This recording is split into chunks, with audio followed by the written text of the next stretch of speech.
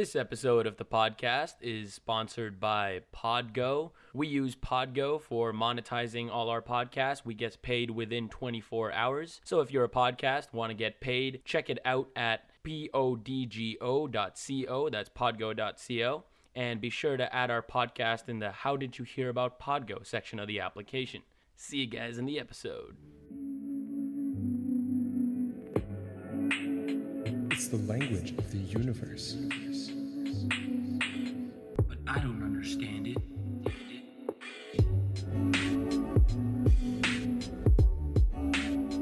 Hello, everybody. Welcome back to the Math and Physics Podcast. I'm your host, Parker. And I'm Ray, and we welcome you to episode number 45, where today, as you might have already seen, we have a very special guest on. We have Grant Sanderson, more popularly known on YouTube as 3 Blue 1 Brown. So, Grant, how are you today? I'm doing pretty well. Can't complain. How are you guys doing? Doing well. Phenomenal. Phenomenal. Yeah, phenomenal. Upping the bar. I don't know if I've ever known someone who's doing phenomenally. Parker mentioned we were talking about before we started that we just had our math midterm for U of T, so that was pretty interesting. Quite a few topics there that we can discuss. So before we get into it, let's just talk. So how's like the quarantine situation in your area right now? Yeah, I mean, it's not too bad. So I live in the Bay Area, and for much of the pandemic, it's been kind of on and off. But like most things that we'll do are happening outside anyway. I work from home by default, so that aspect of it hasn't really affected too much. Perfect.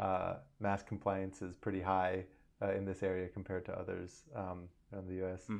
Honestly, I think it's just it's pretty normal. Just fewer things happen indoors. So hasn't like affected you in a crazy way or anything? Your work is still uninterrupted? Yeah, nothing crazy. I mean, in fact, what was funny is at the very start of the pandemic, when like all of these white collar workers were going from being at the office to figuring out how to work from home, and I had been working from home forever. That's when I started doing like the lockdown math live streams, where I was going down to like actively collaborate with 2 different friends of mine, and it just made sense to like be our own little quarantine bubble at that time. So the first time in many years, I actually had like, I'm going off to work today kind of vibes. And it was just at the moment when the rest of the world was doing the opposite. So it was a funny upside down. I tuned into those live streams, and actually that was before I really like understood imaginary numbers. And so that actually helped like the intuition a lot for that. So, I thank you for that. It was a great series. Yeah. That was before our second year too, right? Yeah, that was as we finished our first year, yeah. Yeah, as we finished our first year. That's true, that's true. And actually, funnily enough, at that time, I was telling Rehan, like, hey, you should watch these live streams. They're pretty good to, like, as we're doing nothing at home, remember. It's good to, do a little bit of math. I remember. And that's kind of at the same time when we started the podcast. And, you must have thought, like, I don't know what you thought, but I emailed you to come on the podcast after we released our very first episode. And we were completely not ready to have like a guest on the podcast. We were just like getting our bearings, I guess. So yeah, I'm glad that now we're more comfortable with doing the whole podcast, and I feel like we're a lot less like awkward, I guess, because everyone, I guess, when they start producing content, there's some kind of like awkwardness there. But I'm glad we're able to do it now. Yeah. Oh yeah. This is one of the things that I think a lot of people don't recognize until they start actually making something. It's just how different you feel once you turn on a record button and have that background process in your mind running, knowing that it will be posted, or at the very least that it can be. Right?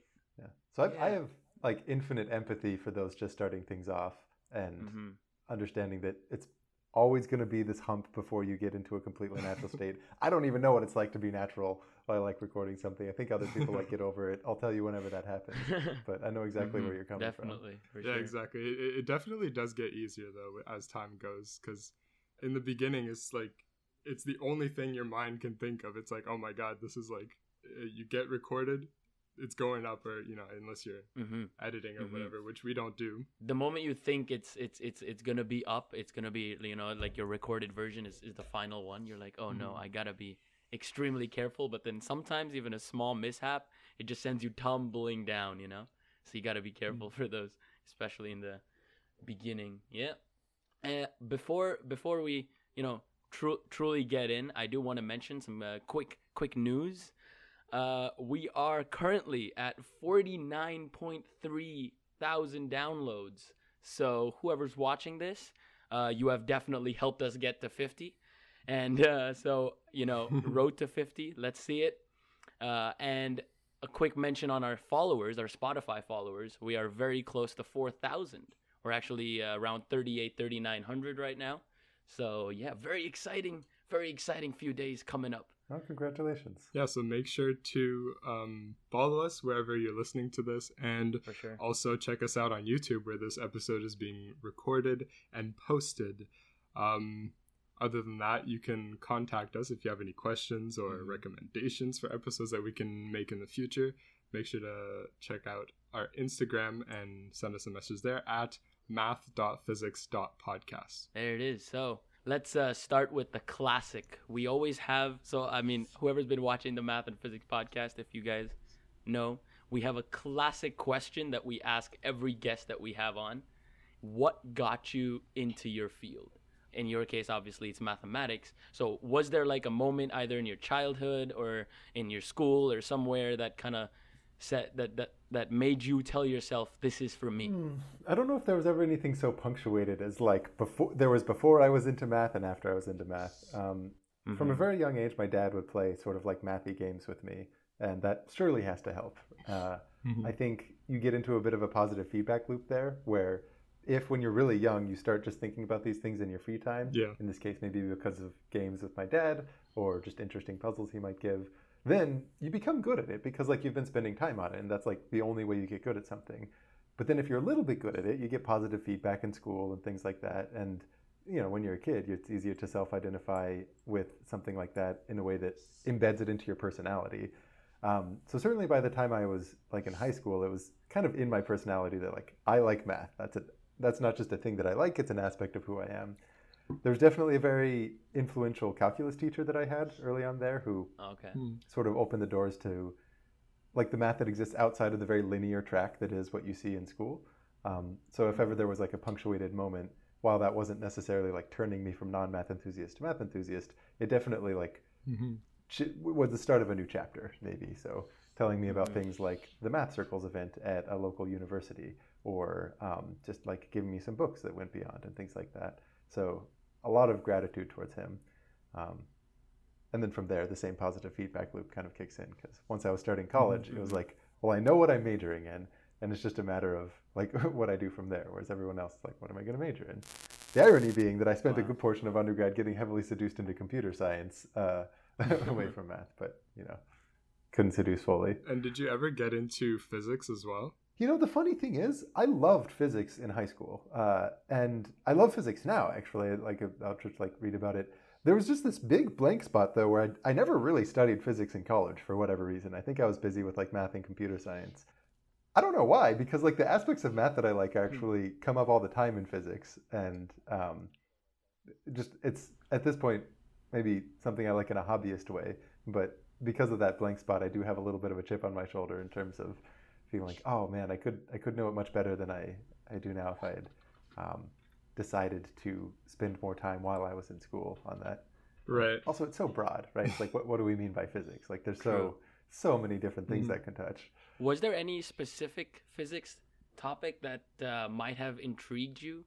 Because I know, like, especially with math, there are certain aspects in physics, like like quantum mechanics, for example, that is so heavily embedded in mathematics that I don't know, like a lot of mathematicians like it. So was there like a certain topic like that, maybe? So quantum mechanics. Quantum mechanics is an interesting one because I feel like it appeals to me for a very different reason that it initially appeals to a lot of people, because it's got a great marketing arm in some sense, where it's like, look at these weird phenomena that happen and this deviation from classical mechanics. What's most fascinating to me is more like the way that it looks a lot like classical mechanics, or that the math of it has a very similar flavor to like Hamiltonian mechanics, and why it is that the slight tweaks being made in some sense feel a little bit more natural. And like, why do those suddenly correspond to different laws of physics? But you have all of these very fundamental, things that are implicitly there in the rules of QM. Like, linear transformations are everywhere, right? And you step back, you're like, why would they have to be linear? Like, that doesn't that doesn't feel like a given. It feels nice. Yeah. It's very elegant. It makes things easy for us in comparison to what it could have been. But understanding where that comes from, or understanding why like complex numbers are so embedded in there, like that's just very interesting to me.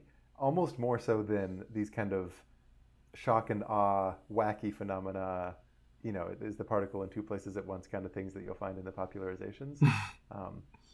So, yeah, the more it feels that like something mathematically natural also corresponds to a deeper theory, that's incredibly intriguing, and I'm way farther than most people from like understanding that, but it's enough to niggle at the curiosity. And it's definitely a weird teaching experience, I think, as like a professor who really does like understand QM, which, you know, who really does understand it, you know, not that many people truly do. And, you know, the professionals in that field even admit like they don't really understand what's actually going on. But to teach that to like a young physics student who's just getting into it is very hard, because you have to introduce these concepts that really make no intuitive sense, and just there's no good way to teach it. You just kind of have to be like, this is how things are, I guess. And then the more you just play around with it, the more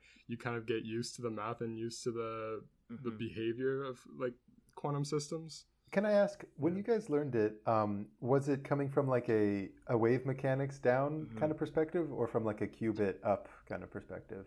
And does that question make sense? Yeah.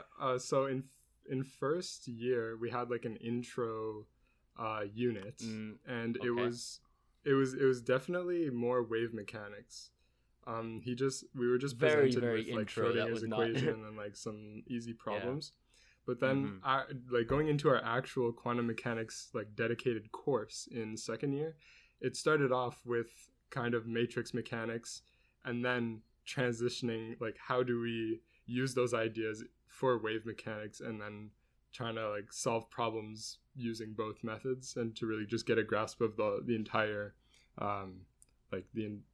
what would you call that? The entire like spectrum of ideas there. No pun intended. But it was also it was started and kind of rooted with wave mechanics, because I think it was all dependent on like we were doing we were solving, I believe, the wave equation and stuff like that, you know. So I think it was like that's how it was taught to us in a very mathematical way, and in a way where it kind of also directly kind of applies the physics, which I kind of like that. Yeah, because it feels like there's this dichotomy where most introductions do kind of come from this wave mechanics side, where the space that you're dealing with is implicitly a function space with like this implicit L2 metric on top of it, and it's like this very concrete situation, because you can actually think about particle dynamics and make computations, and assuming the students are all comfortable enough with like PDEs, it's like great. But I almost feel like I might have been given a gift by just like not studying physics during college, because I came at it from a completely different direction just by like reading Susskind's introductions to it, which was very much more like start with the qubit and work your way out there. And from that standpoint, it, at least to me, it like jived a lot more. And I think that might be because I'm like comfortable with the math, and so starting from something that's a little bit more general in nature, and you know, you're referencing things like a complex vector space is describing your state. It's kind of easier to nod along and say, okay, in principle, that feels like a sufficiently natural construction. You know, what you guys are saying about how you kind of have to just go with these rules that are handed down and like kind of get used to them. I wonder if you do have to, like, or if there are other approaches such that it doesn't feel like a pile of random, like the Schrodinger equation, like where did it actually come from? You're just like, I guess I'll believe that this is how things evolve over time. And while like no matter what, there's a little bit of that, there's something where like if you kind of say, hey,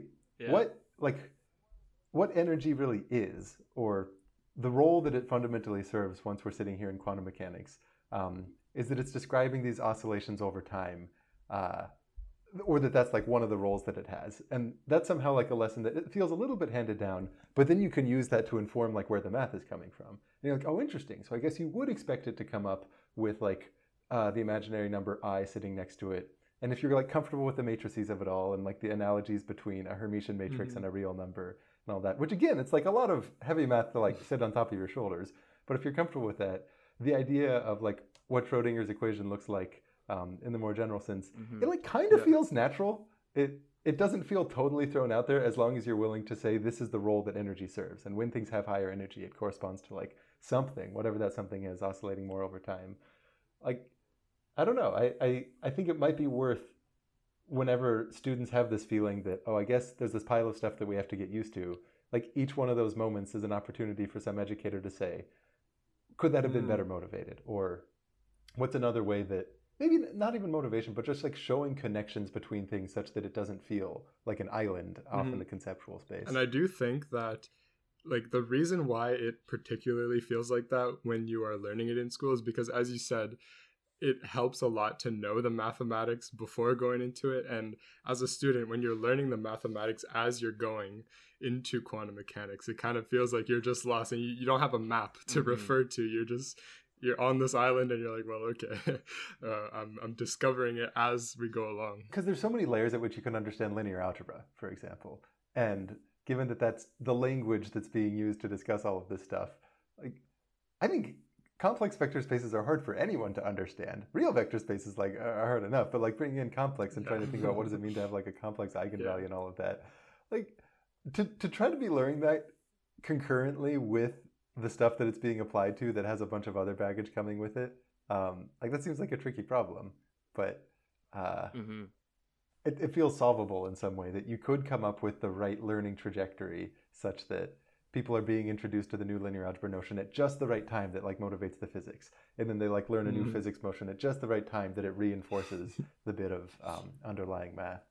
Right. But there are a few things I believe, like especially or at least with our quantum mechanics course specifically, like there are a few things that just weren't taught and we were, I think, just supposed to kind of understand it, because one very specific example was just differential equations in general. So Parker is kind of lucky because he was taking a differential equations course as we were taking the quantum mechanics course. And it was so funny because there were so many times when we were talking and he's like, I saw this like 2 weeks ago in my differential equations. So I'm like, oh, so you already understand the math. But then there's so many things where I'm basically just kind of looking at what he did and repeating it because I'm not really understanding how the differential equation is working because I haven't learned it yet. You know, so there are a few things that I just think are disjointed, and that just makes the physics so hard. Well, that's what makes it really hard to come at it from the wave equation perspective. It's like, if you don't already have like comfort with partial differential equations, then it's destined to be something that like leaves you in the dust. Out of curiosity, like how much did the idea of like matrix exponentiation or operator exponentiation come up in like the QM classes? In quantum mechanics, we only saw like a couple of problems. Well, and it wasn't like anything super complicated because we were only dealing with like eigenstates, like energy eigenstates. And so we weren't really like exponentiating the matrices. We were kind of just using the properties of eigenstates of the matrix, and which made it a lot easier. And you can kind of ignore the details of exponentiating matrices. So it wasn't really taught to us as like, oh, this is what you should be doing. It's just like, oh, because we're dealing in the framework of eigenstates, you can just multiply the eigenvalue and that's it. Yeah, there were a lot of instances when we didn't really have to go too detailed because I think, again, because at the end of the day, this was a second year quantum mechanics course. So I don't think it was supposed to be too detailed. But have you ever taken? No, I guess you haven't taken a quantum mechanics course before, right? Because physics. It's just all like been independent reading since I was like in any kind of formal school. And what kind of motivated? Okay, I've always had this question because I've seen you so much on YouTube as 3 Blue 1 Brown, and sometimes as Khan Academy. And in the very beginning, I still remember this was like, I can't really quote the year, but this was quite a long time ago when I knew you as 3 Blue 1 Brown. And then I was, I guess, watching a Khan Academy video. And I'm like, wait, this guy sounds so much like the other guy. And then you know, like how in Khan Academy, like at the bottom, it always says created by. And then it says Grant Sanders. I'm like, oh, no way. And I was just shocked. So I guess the question here is, was there a specific platform that came first? Like, did you start Khan Academy before you created your own YouTube platform? Like, did one influence the other? Or how did that work? As I was finishing college, I just barely started making, just as like a side project, the like animation tool that ended up being sort of the backbone of 3 Blue and Brown. So I had made like 1, maybe 2 video lectures with it.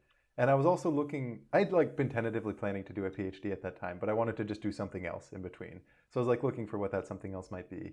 And like long story short, an opportunity at Khan Academy come up. And it was like kind of because I had a couple videos that I could point to as like, oh, here's the kind of things I have created that helped open those doors a little bit, even though they weren't like the best videos in the world by any means. So in some sense, like the channel preceded Khan Academy, but definitely Khan Academy was the first thing that I was doing was like, okay, seriously putting my time into the idea of like teaching things online. And my own channel was just like a thing on the side through the duration there. So they kind of happened simultaneously in some ways, but it was definitely, if you're looking at like serious efforts put forward, it was like first Khan Academy for a while and then 3 Blue and Brown. As we were talking about quantum mechanics, I was just thinking that a video on quantum mechanics for the 3 Blue and Brown channel would be absolutely insane. Because I've seen your video on like quaternions and all that stuff, and it's just so like amazing the animations that can help you visualize some of the concepts that are happening. And so maybe I don't know if you feel like totally comfortable with like talking about quantum mechanics and all that, but if you do, that would be awesome. I've thought about it a lot. I mean, one of the reasons I asked just whether like matrix exponentiation came up in your context is I'm making a video about that now, and one of the things that I feel like once you wrap your mind around the thing that it's trying to solve, or the idea of operator exponentiation in general, I feel like that really just helps to read some of the terms from quantum mechanics in a different light. Like that was maybe what I don't know if you're thinking of like Schrodinger's equation, the idea that it's this linear equation, and so you're like, okay, in some sense, the way that you can think about the solution is however we think of like general exponentiation, and like that those go hand in hand, and like what does it mean to exponentiate like a skew Hermitian matrix or something like that? Like somehow all of it ends up going through that lens for me. So maybe in the back of my mind as I start to turn back to making more videos about differential equations, or I should make more about linear algebra at some point, like the thought will be that those are a little bit of a backbone to if I talk about quantum mechanics at some point. So it's on the docket, but then again, a million things are on the docket, so we'll see. That's true. Also, I wanted to ask you, when you were doing your live stream for Lockdown Math, you presented like an easier way to think about the quadratic formula. And I found it like obviously super interesting. Like, wow, like why wasn't I ever told this in high school? And I want to ask you if there's like anything else you noticed like along the years that like this is an easier way to do something in math, and they just don't mention that to you in school. Is there anything else like that? Maybe this is indexing too much off of the quadratic equations example, but like the central idea of that one was that like solving a quadratic equation is this puzzle where you know the sum of two numbers and their product, right? And like just what's a nice way to think about that puzzle. And the thing is that puzzle comes up in other contexts too. So like if let's say you want to find the eigenvalues of a 2x2 matrix, the way we usually think about that is that you kind of subtract lambda times the identity. This sets up a certain quadratic equation. You solve that quadratic equation and you find your lambdas. But it's a little bit inefficient because you have the same puzzle in some sense, because if you know the product of two eigenvalues is the determinant of the matrix and the trace is their sum, you can just stare at the matrix and you can just like read off what is the sum and what is the product. So you can use that same formula. I forget how I phrased it in that video, but I think like m plus or minus m squared minus d, where m is like the midpoint between two numbers. Yeah, something like that. Or not d, and p is their product. But if you're solving for like eigenvalues, you can actually just do it really quickly once you get practice seeing a 2x2 matrix where it's like the midpoint is half the trace. So you just look at the diagonal and take the average of those two numbers. The product is the determinant. And then you just write down like m plus or minus square root of m squared minus p. And you've like written down the eigenvalues. And you didn't need to go through this intermediate step of like setting up the quadratic equation, solving the quadratic equation with the quadratic formula. And it's like more computationally expensive than it needs to be. I don't know. Let's see. There's probably a bunch of just little things like that. If more come up during our discussion, I'll try to bring them in. But yeah, definitely. And I actually learned for the first time this year that you can like when you do find the determinant with like the matrix minus lambda I, it's actually like what it reduces to is like lambda squared like minus the trace times lambda and then plus the determinant, which I didn't know that at all. Well, and that's exactly what's going on here, Yeah. because like if you think of a quadratic equation, that second term is negative the sum, Yeah. which the sum should be the sum of the eigenvalues, which is the trace, and then that last term should be the product, as long as the leading coefficient is 1, so it should be the determinant. Yeah. So it's saying the same thing, Exactly. but it's still going through that weird intermediary point of like explicitly writing out the quadratic expression. But it was weird, like seeing that, because it was on Electrocide, and I was like, "Wait, is that true?" And then I took an example I did. I was like, "Oh wow, okay." I can't believe I never saw that before. But Whenever you see that, where it's like, okay, I have this thing where it's a pile of algebra, and then there's an alternate way that it could be expressed, right? That's usually a sign that there's another way to think about where that algebra was coming from in the first place. Another example would be, you brought up like the quaternion video. Like if you look at the product for two quaternions, it's this big mess, right? It's just this big mess of like how you combine all the terms. But then there's ways to package it where it's like, if you think of it as a scalar part and a vector part, you can write down the product in terms of like the appropriate dot products and cross products of that vector part, and like just the products with that scalar.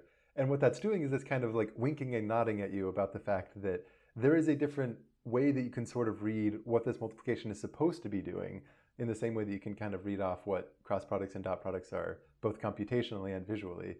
And so it's like these sort of compressions that you see where a formula turns out to have another nice form is like a suggestion that there's some intuition unrelated to the computations lurking there, like waiting to be found. Yeah, I definitely agree. Yeah, and with all these different subjects that you know obviously talk about on your channel, like where do you, I guess this is a very vague question, but like where do you kind of pick the central idea for each video? Like, do you kind of have already, like, do you have it set up for like, you know, I'm gonna be doing this and this for like the next 3 months, or are you just, you know, going as it comes, or like, you know, thinking about it week by week kind of thing? I wish I had a better answer to that. I would benefit from being a little bit more systematic in having like good reasons behind where content comes from. I will say what I want the answer to look like is that a good video should have a clear aha moment. Like the problem is clear, the solution is unclear, but some shift in perspective makes the solution clear. Because it's a visual channel, I do have a little bit of a filter on. I'll tend to talk about things that can be visualized more, even though there's lots of super worthy math where the thing that makes it beautiful isn't necessarily some visual to it, but it's like a really nice set of algebraic steps or whatever it might be. Honestly, if I look back over 2020, I feel a little bit disappointed with the content there, or at least like the principles behind choices going into stuff, in a way that maybe spurred me to try to be a little bit more cognizant of why I'm choosing topics as I look ahead at 21. And one of the things like in the top of that mind is making sure that I'm making something because like it personally excites me, not because of some vague sense that it should be made. And then also leaning into the idea that it is a channel about visualizing stuff. So having a good visual core should prioritize a topic above others. I was gonna say I've seen your TED talk where you talk about like getting people interested in like math itself, like in general, and how your video, for example, the one where the two mass blocks and their collisions and things like that, and how pi just comes out of nowhere. I found that video, you know, rather fascinating. I'm guessing that was exactly your goal, to say like, hey, here's a situation that has nothing to do with a circle, but you know, out comes pi out of nowhere. And I find it's an amazing way to just get people to think about math in a different way. And it's not just about adding numbers and multiplying 12 by 12 or whatever, but it's there are some mathematical like phenomena that are just embedded everywhere around you. It's it's a compelling mystery, I guess, because people love pi. It's like such a familiar thing. And it doesn't take too much to see why it's mysterious and want to know the answer. So those topics are gold if you can find them like hiding under some pile of dirt, right? Where there's an accessible mystery that itself like motivates all these like new tools that you're going to have to bring in.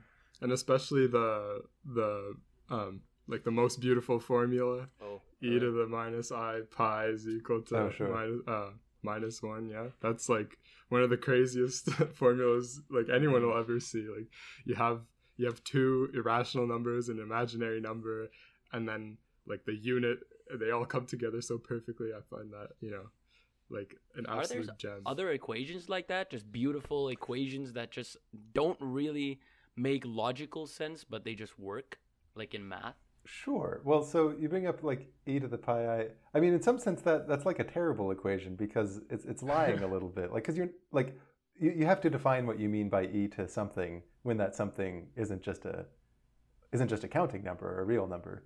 Like it kind of makes sense with real numbers because we extend the idea of repeated multiplication. But I think I've talked about this before somewhere, but that equation, like over time, has just rubbed me the wrong way because what it's actually, the claim that it's making is like pretty distinct from what the notation implies. Like the claim that it's making is when you plug in pi I to a certain infinite polynomial, you land on -1. And maybe implicit in there is like why this infinite polynomial is related to e and repeated multiplication. But complex exponentiation itself, or imaginary exponentiation, has very little directly related to e. Like when you're computationally verifying this, the number e will never show up in your computer's memory. Like even nothing even close to it. So it's a beautiful equation, but like I think not quite for the reasons that have like shot it into fame. To your question though, of like other things that have this, this quite beautiful, but it looked like it doesn't make logical sense. Maybe just because I'm like making a video on it, this is more top of mind. But you can exponentiate all kinds of things other than imaginary numbers. You can exponentiate matrices. You can exponentiate operators. So if you take you can abuse the notation and maybe write as e to the power of the derivative, right? Where you're exponentiating a certain operator, the derivative that takes in a function and spits out another function. It gets you a new operator. In that case, rather beautifully, the operator it gives you is the right shift operator.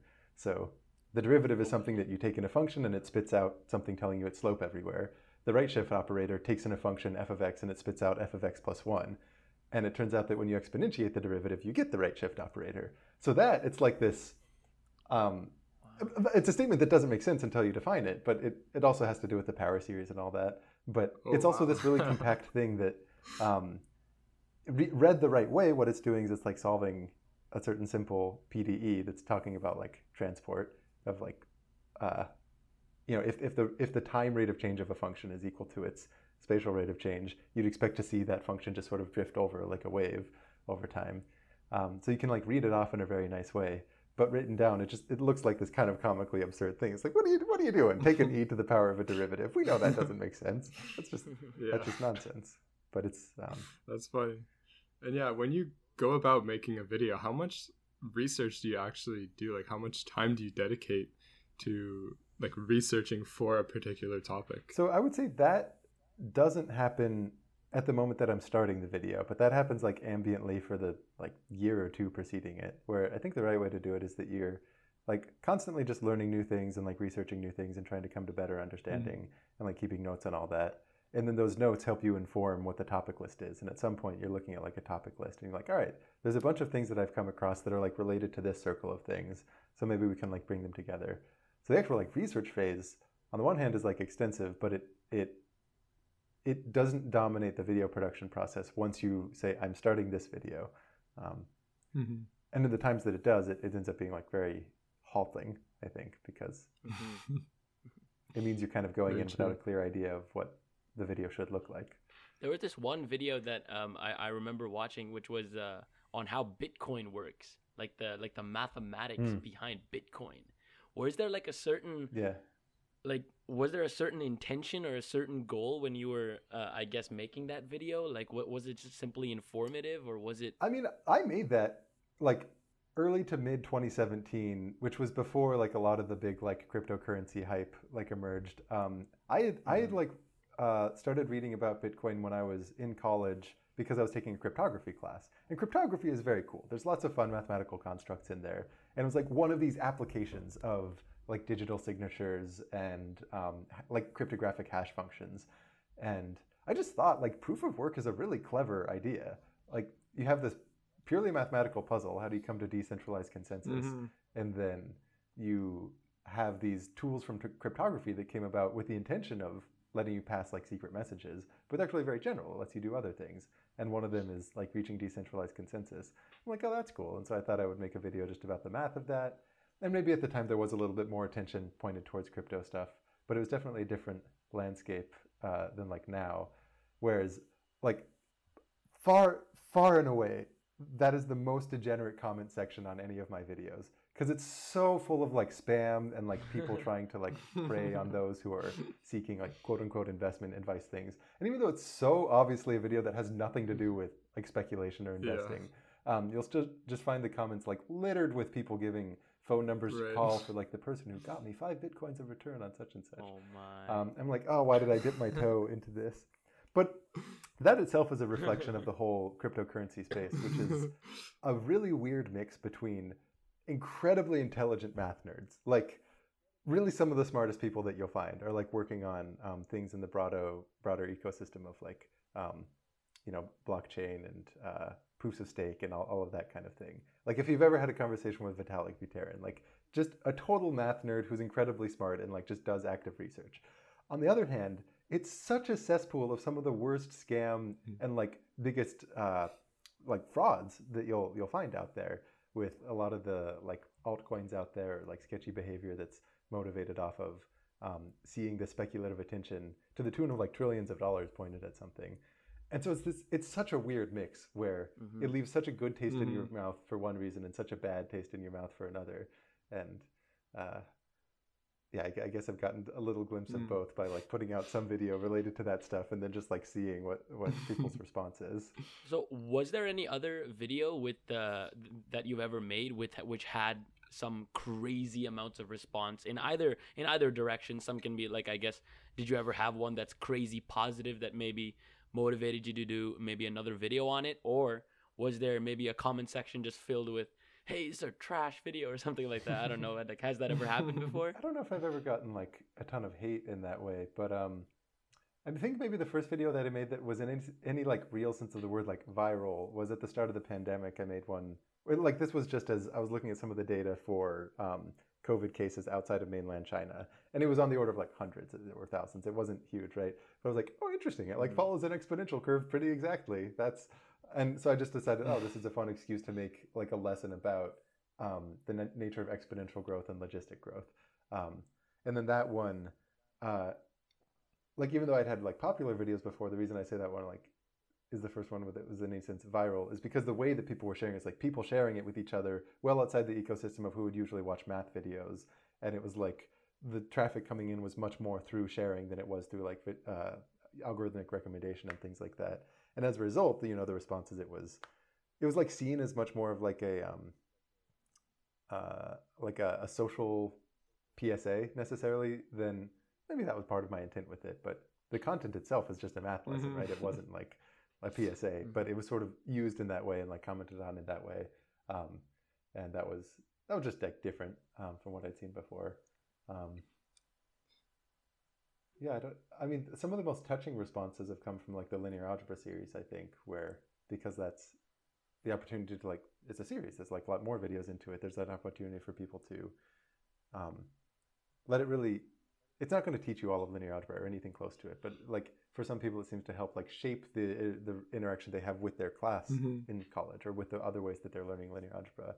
And like the notes that come into that effect are like, they're pretty heartwarming and they're encouraging to like do more things like that and probably do shape content decisions. Yeah, and I identify with that because last year for my linear algebra course, while I was studying for my final, I was just, I was reading my notes, but I kind of went through everything. I was like, I don't really know what to do now. And so I actually watched your series just to run the concepts through, and, the visualizations as always are amazing. As with the rest of your videos, of course. And I just wanted to say earlier, you mentioned that with the Bitcoin video you made, you got like kind of a weird response, and you attracted like a different demographic, I guess, to your videos. And we recently had a similar experience. We made a video called "The Earth is Flat," and oh man, we definitely got some characters in the comment section there, but. It was just funny to see, like, usually our comments are just like, oh, nice video, interesting. And then all of a sudden we have people that are commenting like, oh, in 1960, the Antarctica expedition, like all these things about like proof that the earth is flat. It was just a funny experience. Man. Yeah, that was definitely a once in a lifetime experience, because that was such an interesting, like a controversial topic, right? I guess. So I mean, talking about that, I think that's a perfect way to ask. Also, like, if you've ever done, I guess, because I mean, I haven't seen every single one of the videos on 3 Blue 1 Brown, right? So I guess the question is, have you ever made a crazy controversial topic, like math on something like that? Because I know like some millennium problems are pretty controversial to some people, like especially when you explain it in a certain way. Math is a wonderful landscape where it's actually probably one of the least controversial areas that you'll find, because the professionals in it, at least, either they like completely agree that something's right, or they completely agree that something's wrong, or they're like patiently waiting while the jury is out. You can maybe find 1 or 2 exceptions to that. Like, it's interesting that there was any controversy around like the proposed solution to the ABC conjecture, but outside of like some very extreme cases, it's kind of unparalleled for how much consensus there is. And I think that maps also onto the math education side. So I purposefully don't talk about like generally publicly controversial topics. I do think there's a really big benefit to having some place on the internet that's just living on a different island than all of that, right? That like people can come together independent of where they sit on other stuff and just like share in a love of math. Maybe the closest, one of the earliest videos that I made, it was talking about a divergent sum if you add up all the positive powers of 2. So 1 plus 2 plus 4 plus 8, on and on. There's a sense in which that equals -1. I probably could have done a much better job explaining what I was getting at with that. But I thought it's really interesting that, well, there's a couple very real senses in which you can try to say that divergent sum equals -1. One is to change the metric that you're using. So instead of a Euclidean metric, if you assign distances between rational numbers according to what's called the two-adic metric, which it satisfies a lot of the rules you would want metrics to have. In a very real sense, like it approaches -1. Another would be the idea that if you like analytically continue the function 1 plus x squared on and on and on in the complex plane, and then you see what that analytic continuation equals at the point x equals 2, it like equals -1. And so there's like a lot of points where the universe is like pointing towards this idea, even though for the usual metric we put on numbers and the usual definitions of convergence, like this is a totally divergent sum. Clearly I didn't explain it well at all, because there's like a meaningful number of responses that are like, this is such obvious BS, like, it's just like flat out wrong and like misleading, and like such evidence that like mathematicians talk nothing but nonsense. And people will get very angry, I think, when you take divergent sum seriously. Like if you look at the comment section on, it's a very popular number file video where they talk about like the classic 1 plus 2 plus 3 plus 4 equals -1/12. 1/12. And you can have criticisms about how they talked about it if you want. And like I think Mathologer had one such thing, but the level of ire in like the comments is not reflective of what any of like the well-intentioned criticisms could like bring to bear on that kind of thing. And I think there's actually something very healthy about in math taking something that you acknowledge doesn't make sense in existing formalisms, but you're like open yourself up to asking, is there a way in which this makes sense? And kind of the purpose of that like early video that I made was that sometimes this is what inventing math feels like, is that you start with something that it doesn't make sense. It straight up doesn't make sense, but there's little indications that you might want it to make sense. And the act of trying to make something that you want to make sense informs the axioms that you choose and informs the new constructs that you invent. Because otherwise, where could they come from? Like, where do axioms come from, right? And it's like this kind of interesting epistemic question. But a lot of comments there aren't necessarily interested in epistemic questions, and it's more like you obviously can't add infinitely positive things and get a negative thing. Like that's, there's nothing more obviously true than that. I was like, fair enough, but the word obvious is always a red flag for fuzzy thinking. Interesting fact about that, because you mentioned it in grade 12. I still remember my calculus teacher. He used to always make fun of us whenever we used to say the word obvious, because especially in calculus, like sometimes we would say, oh, this is obviously this. He's like, what do you mean by obvious? And I'm like, well, if you do it, it's clearly this. He's like, you can never use that word. And like he used to get angry at us sometimes simply for using the word obvious, because depending on who you're asking or what context you're talking about, like I guess it's not obvious in all cases. Yeah, I mean, two reasons you shouldn't, especially for the like educational ones. If you're talking to someone and they're coming from a different background, it might not be obvious to them in the way it is to you. The deeper reason is that very few things are actually obvious, and it's usually a sign of not wanting to acknowledge how hard something is to explain it with the word obvious than it is to like unpack it. And calculus is rife with these, right? Like the intermediate value theorem or something like that. It's like, I've got a continuous function. At some point it's negative. At some point it's positive. In between those, it must pass zero, obviously. Is it obvious? Obvious. And like the more that you step back on trying to justify why such a statement is obvious, it like forces you into really contemplating what you mean by a word like continuous in a way that's pretty healthy for setting yourself up for like real analysis. So independent of whether you plan to explain it to someone or are trying to empathize with those for whom it might be less obvious, like expunging it from your own vocabulary is good for your own learning. I'm probably guilty of this. I'm sure like someone could look through the videos I've made and find like a billion places where I use the word clearly or obvious in ways that are unhealthy, but it's worth striving for still. And you mentioned earlier that you're a huge like computer science nerd. Personally, I didn't have the option to take computer science courses in high school. I got that, like my first exposure to any kind of coding was in university for my physics lab course where we had to model different experiments. But do you think that like in the near future that will become like a very normal thing to take like a computer science class in like grade 8, grade 7? I hope so. I mean, I'm just like you. The first computer science class I took was freshman year of university. I didn't have any head starts there. In some sense, having a good math background is like enough to like kind of let you run with it there. But the reason I really hope that we do see that is I think one of the best ways of getting people into math is through programming. And just, I'm biased by living in Silicon Valley, but the number of people I know who started by disliking math, found programming, started to like math because of what it was letting them do with programming. Like it's staggering just how common a trajectory that is, in a way that feels like, wow, we could weaponize this in order to like get more people learning math if we just tucked it a little bit earlier. I had one friend who, we were like getting dinner at some point, and it was like the cutest moment where he's like, Grant, I gotta tell you, I just found out about the arctan function and like, oh, arctan too. I'm like, tell me more.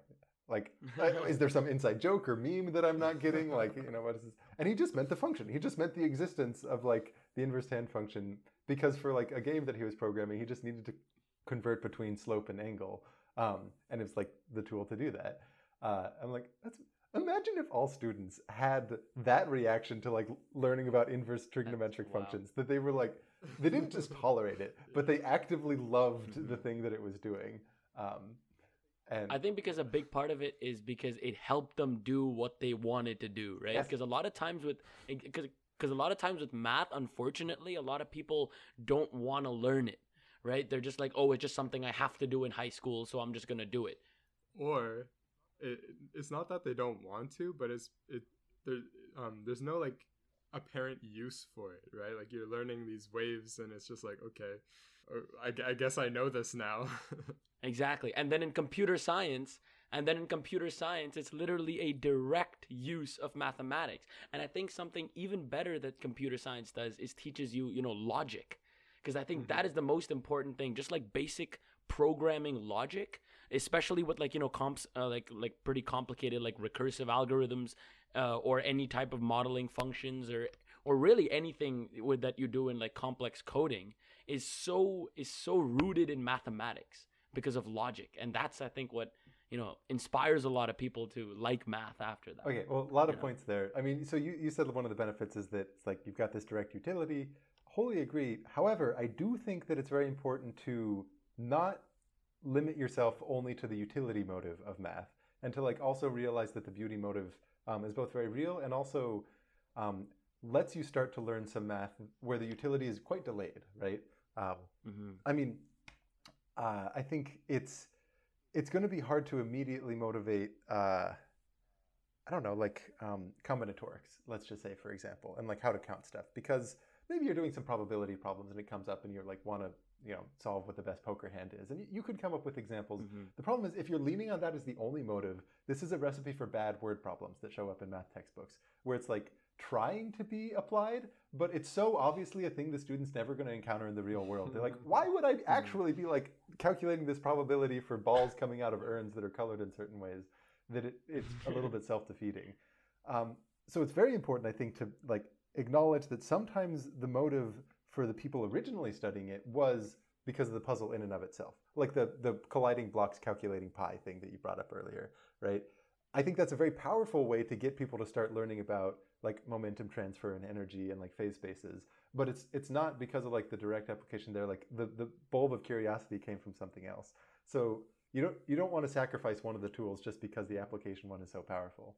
On the other one, you were saying about how computer science has this value of like teaching you logic. One of the things I most love about it is that it's like you versus the compiler, and you have to own up to the fact when like your logic was not sound. Because for that matter, like good essay writing teaches you logic too, and like debate teaches you logic, and there's lots of things that teach you good logical, rigorous thinking.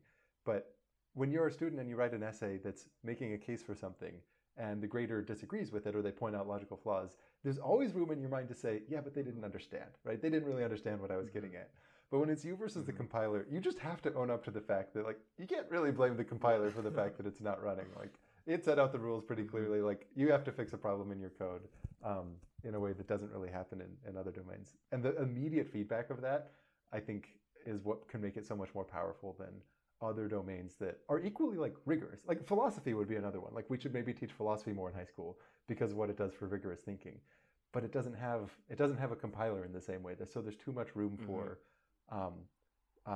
plausible misunderstanding on the part of your critic. Especially with that compiler there, right? There's always the option to immediately check if you're right or wrong and stuff like that. And and I think that right there is like the biggest advantage of something like that. And also most people, I think, or at least that I see, or at least my friends who are in computer science, most people who are in computer science are in some way very deeply interested in mathematics. I think that's now a more common thing. Well, I think that's unavoidable though.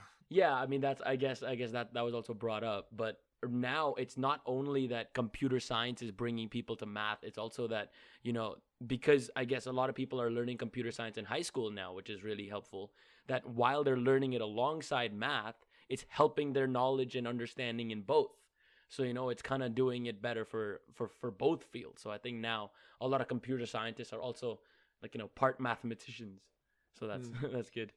And Grant, you also brought up the the beauty factor versus the application factor, and I agree that both are obviously very, very important, but I think the application factor is very good as an introduction to get someone into math, right? You show them like, oh, this is what you can use all of these tools for, and then that just gets them like into the slippery slope, and then once they get in, they really get to see like the beauty factor of math. It makes it easier to hold off on the application factor and to just like enjoy the math for what it is. And then when the application comes in, it just makes it that much sweeter. All that time you spent trying to rigorously like understand what's actually going on, and then you're kind of left in the dark, and then suddenly you see the light, and it's just like, wow, this feels nice. When it's done well, that's definitely the best way. I guess it's the thing that I want to push back against is whatever the underlying cause of bad word problems is, because I think they come from a good intention, which is a desire to keep things applied. But if that's the dictum handed down from on high, like you have to show how these things are applied, otherwise like it won't motivate the students at all. Like what you say is absolutely true. If you can start off with a good motivation, there's nothing better as an introduction. But realizing that doing that 80% is sometimes worse than nothing is not always acknowledged. I agree. A quick, a big thing that I noticed when we went into university, different from high school, especially with math, was the fact that not that it was insanely application based in high school, but especially in university, like taking like analysis courses and higher level math courses, like we kind of learn like math at a very abstract level. Like it becomes less more physical things, like it becomes less numbers, and it becomes more, I have an epsilon ball, I have a delta range, I have all these different just these abstract quantities that we're trying to compare. So I guess when you transition from high school to college math, was there like this notice that, it's now like, did you appreciate the abstractness more Because I know some people, it's like me, for example, in the beginning, I was not a big fan of how, it just was so disjointed from real world problems and just from reality that I was just not making sense of it. So I wasn't enjoying it in the beginning. So I guess that's my question. Did you have that moment? Well, so personally, I think I was predisposed enough to really like math that I started by finding a lot of beauty in just like the abstractions of it, or thinking like, oh, if this is like the way mathematicians phrase it, there's something clearly like very deep and powerful about it.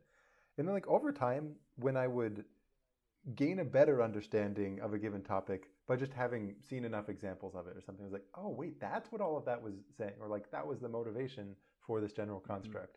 I sort of came to this much firmer thought that like, yes, the abstraction is quite beautiful and that should be the goal of thought, but like pedagogically the path to get there should involve like a deluge of examples into the mind of the student before you do the abstracting, even if that's the goal. Because the thing is, we can be quite comfortable with abstractions. Like you referenced as an example of something like concrete numbers. You go from thinking about numbers to epsilon. Numbers themselves, in some sense, are an abstraction, right? Like we get very comfortable with thinking about the idea of 37 without having to think of 37 things, like 37 apples or 37 ticks on a board or something. It's like 37 is a thing in and of itself.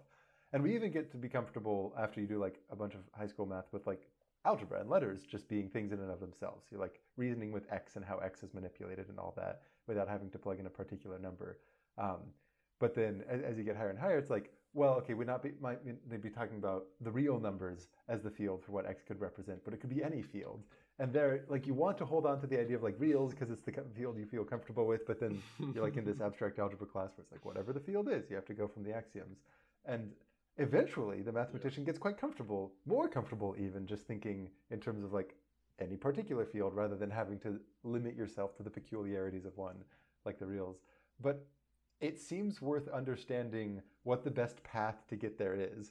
And I do think that at the start of an undergrad, there's a little bit too much of a leap that happens where you go from whatever the current layer of abstraction people are comfortable with in high school, which is maybe somewhere in the realm of like symbols representing numbers, or maybe like numbers are still more comfortable, and then immediately jumping to like an axiomatization of things. I think the reason that happens is because you're going from an environment where the people teaching are professional educators to one where the people teaching are professional researchers a lot of the time. And to the mathematician, it is the much better way to understand something when it's at like the highest level of abstraction. In the same way that if I ask you to multiply like 37 times 23, you're going to think about it in terms of the numbers. You're not going to like picture like a big grid of coconuts that's like 37 wide and like 23 long and like count through them. Like obviously that's a worse way of doing it because you've become comfortable with like a certain higher layer.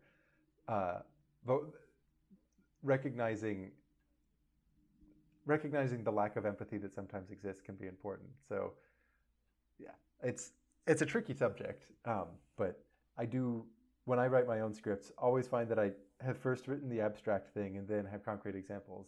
And I have to tell myself it's actually quite better, like a lot better, if I can think to reverse that and let everything start off with like a concrete example and get to the abstraction, even if the latter is the goal and it's much more beautiful. It's kind of the whole point. I was interested in it and all of that. Like that, the goal is not the same thing as the right entry point. Right.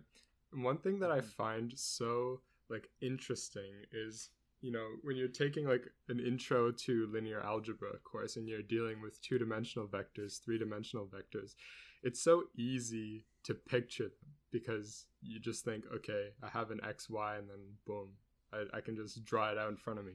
But as soon as you start getting into like spaces like R4, R5 and all that, you have no real like basis to kind of fall back on except just the pure mathematics of it. Like you have a 4-dimensional vector, and I think it's like, at least I can't really imagine what that looks like, but I can still understand that it's a list of numbers and it represents something with a direction and a length, and that's kind of the only thing I really have at that point. Yeah, I think this is where there's a kind of like fuzzy intuition that I think people gain where, like with a vector, there's so many different ways to think about it. It's like, are you thinking of a vector in 2D space as a list of 2 numbers, as like a magnitude and direction, as something that's a little bit more formal, where it's like we've defined a vector space and the sense in which it's 2-dimensional is because of the maximum number of like basis elements we can choose. And like what's most important is to build a really tight and like well-populated set of connections between all the different ways of thinking about it, so that as you go up and you get to like R4, you're like, oh wait, I lost one of them. Like I can't picture it. But because I had such tight connections in the other ones, then I like understand the connection between the formalisms and the like set of numbers, and in principle what that might mean for magnitude and direction. Especially when it's like, well, sometimes in a four-dimensional vector space you're talking about subspaces of it. And like, you know, what's the subspace of all ones that are, you know, where the sum of the coordinates equals 0 or something. You're like, oh wait, that's a 3D subspace. I can actually picture it again. And you know, as you get even farther out and you talk about like function spaces, maybe it seems even harder because it's infinite dimensional. But there's other concrete ways to think about a function space, like you graph the function, and you just have to tell yourself, when I'm looking at a graph, that's analogous to seeing just a single point in the vector, a single vector, and not like where it lives in the whole space. And so you have this very local sensation that I'm at just one point of this crazy infinite dimensional vector space, but at least I can picture it. And even if I can't see the whole thing, I like have some sense of where I am. I guess all I'm really saying is that this is why it's so important to have a sense of what the formalism is. Like you can't just lean on the intuition, but making sure that it's not about one or the other, but it's about the connections between the two seems to be the right, like the right diagnosis there. Talking about these higher dimensions, I remember in your fractals video, you were talking about like 1.5 dimensions and like 2.5 dimensions and stuff like that. And I was just super confused. Like what does it mean to have half a dimension? Great. Yeah, okay. Great question.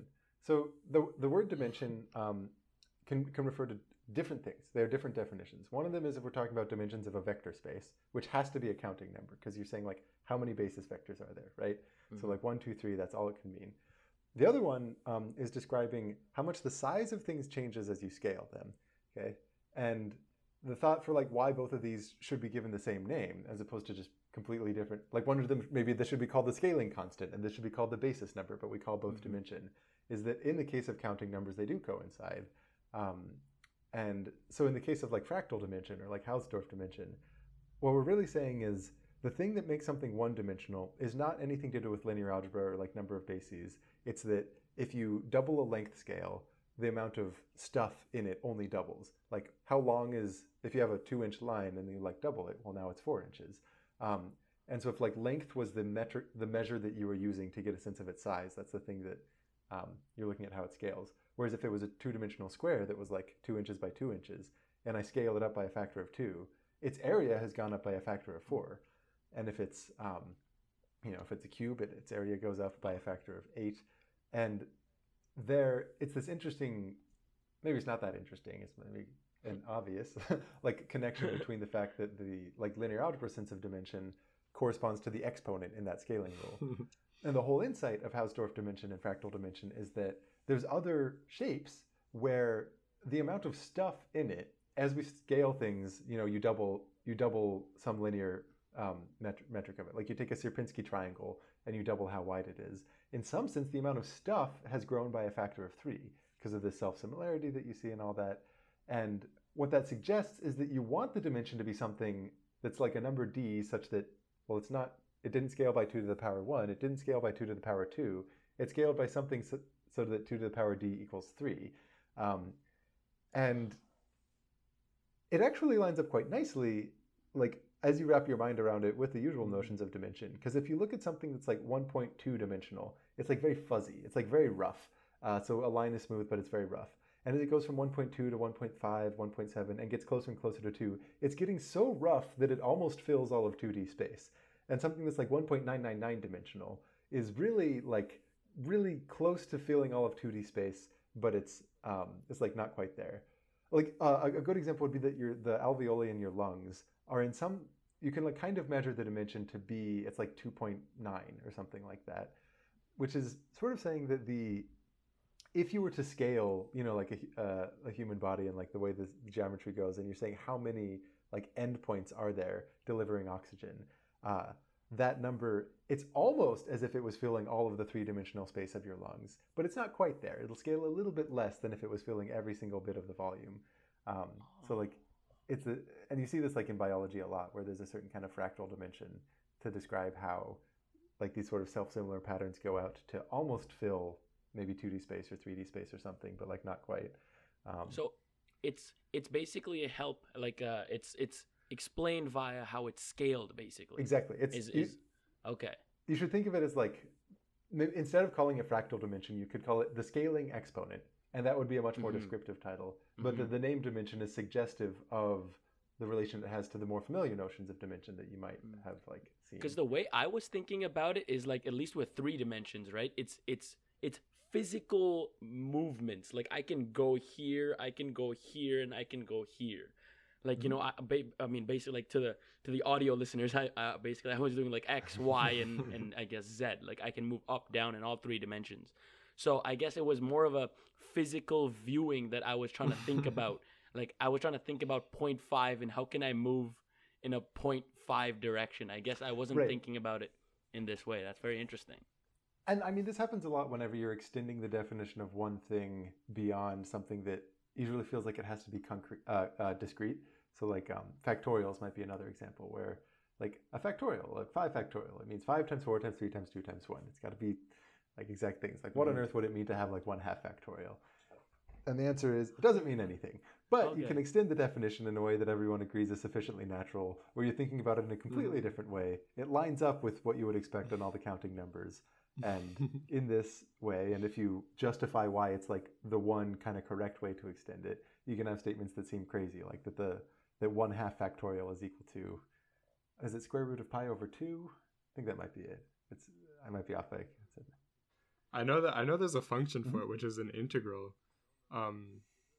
I don't remember. Is it like the capital pi? I don't think gamma. It's the gamma function. Something like that. Isn't capital pi like the it's the multiplication version of sigma? Oh right, the gamma.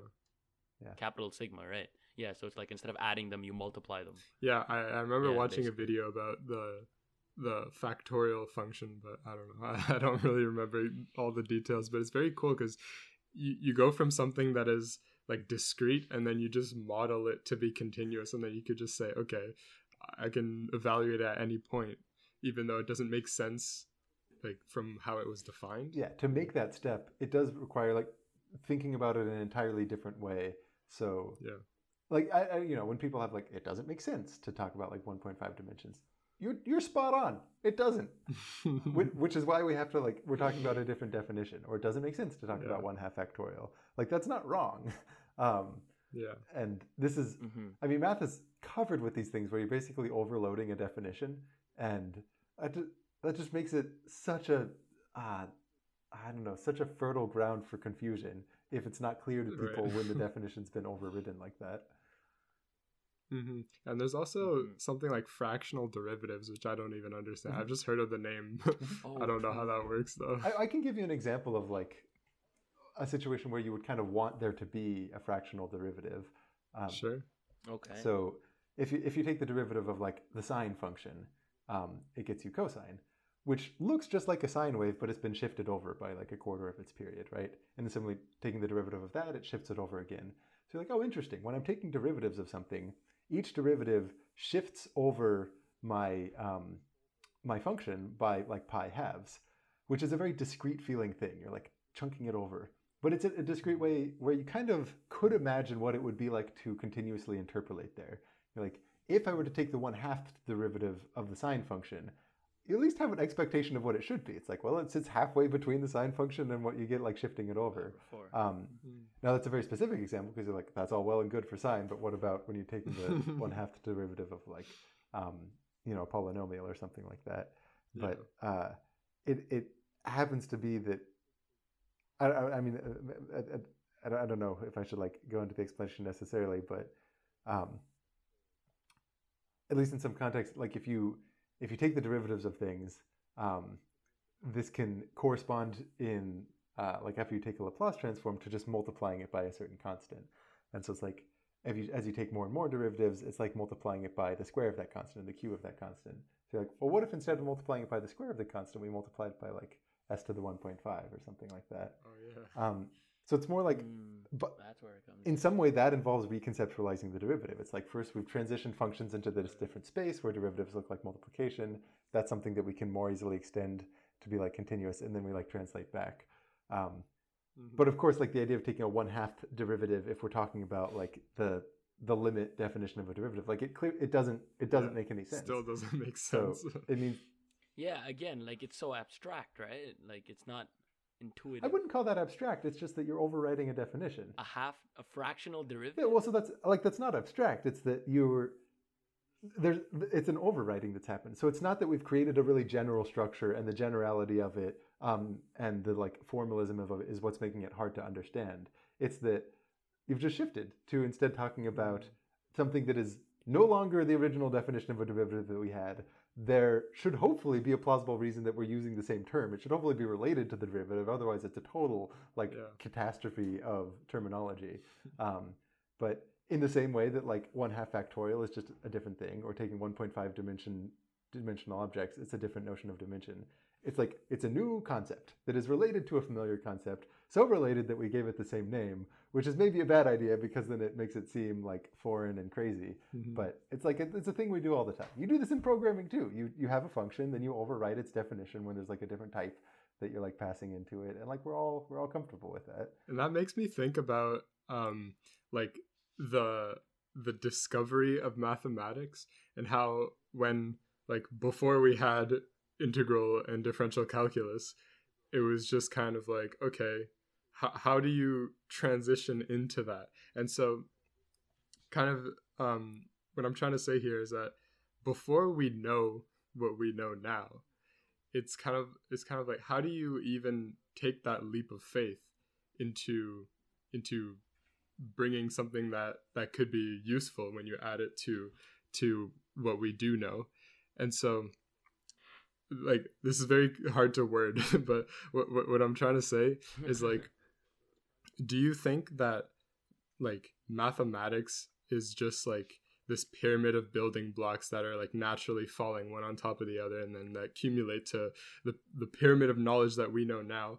Or do you think it was kind of like God picking out these blocks and being like, here, this is what we know now, and from here you can get this block, and then that fits there, and then the next one falls out. It's not a natural process. It's just kind of like selected.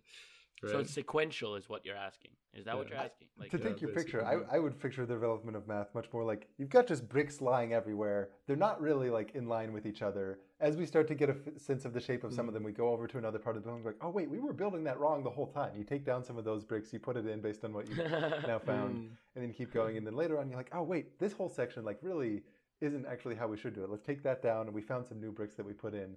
But then once you're teaching it to the students, you're just like walking them up the existing tower, and you're like, look at how nicely all the pieces fit together. And we have this beautiful building where all the shapes mesh to each other. And they're like, what's that pile of bricks over there? You're like, don't worry about that. That's research. But this is what you're focused on right now. I was like, well, the actual like discovery process is, I mean, you know, like the terminology that we put to things often comes like decades after the original like use of that thing. And sometimes when you have it like related to all of these other general structures, like it was kind of a discovery to find that relation, but the actual uses of it were much more bespoke in their origins. So it's not at all like this careful layer by layer construction that it has always looked the way that we see it now. I mean, you take one example, if you go really ancient, like for a while, people didn't really even think about numbers and ratios as the same thing. They were just different types. Like to talk about 2 is a very different thing than talking about 2 over 1. Those are different objects, they're different types, you can't relate them in the same way that like areas and lengths are like different types, and you can't talk about like the area of a square equaling the length of some other thing. Whereas now we just intermingle the types all the time, and we're like, how do you interpret the cross product? Oh, it's a vector whose length is the same as the area of this parallelogram. You're like, that's weird. That like an object where like a length is the same as an area. But we're like, they're all numbers. Numbers are the same. But whether that's the right way we should think about it or not, it was a change from how things originally were, where there was a lot more distinction. Like pi itself was not thought of as a number, it was a ratio. As well as like negative numbers as well. Like before, people just didn't know how to like how to think of negative numbers because they just didn't really exist like in nature. Well, at least they couldn't find examples back when negative numbers didn't exist. We came up with or at least in one of our episodes, we were talking about how people started to think about negative numbers and how it kind of originated as debt that they had. So if they had money and they owed someone something, that would be negative 100, right? That means I owe them $100. So like stuff like that. And I think that was a really interesting way to, conceptualize negative numbers. And now, they're obviously so useful in a daily use.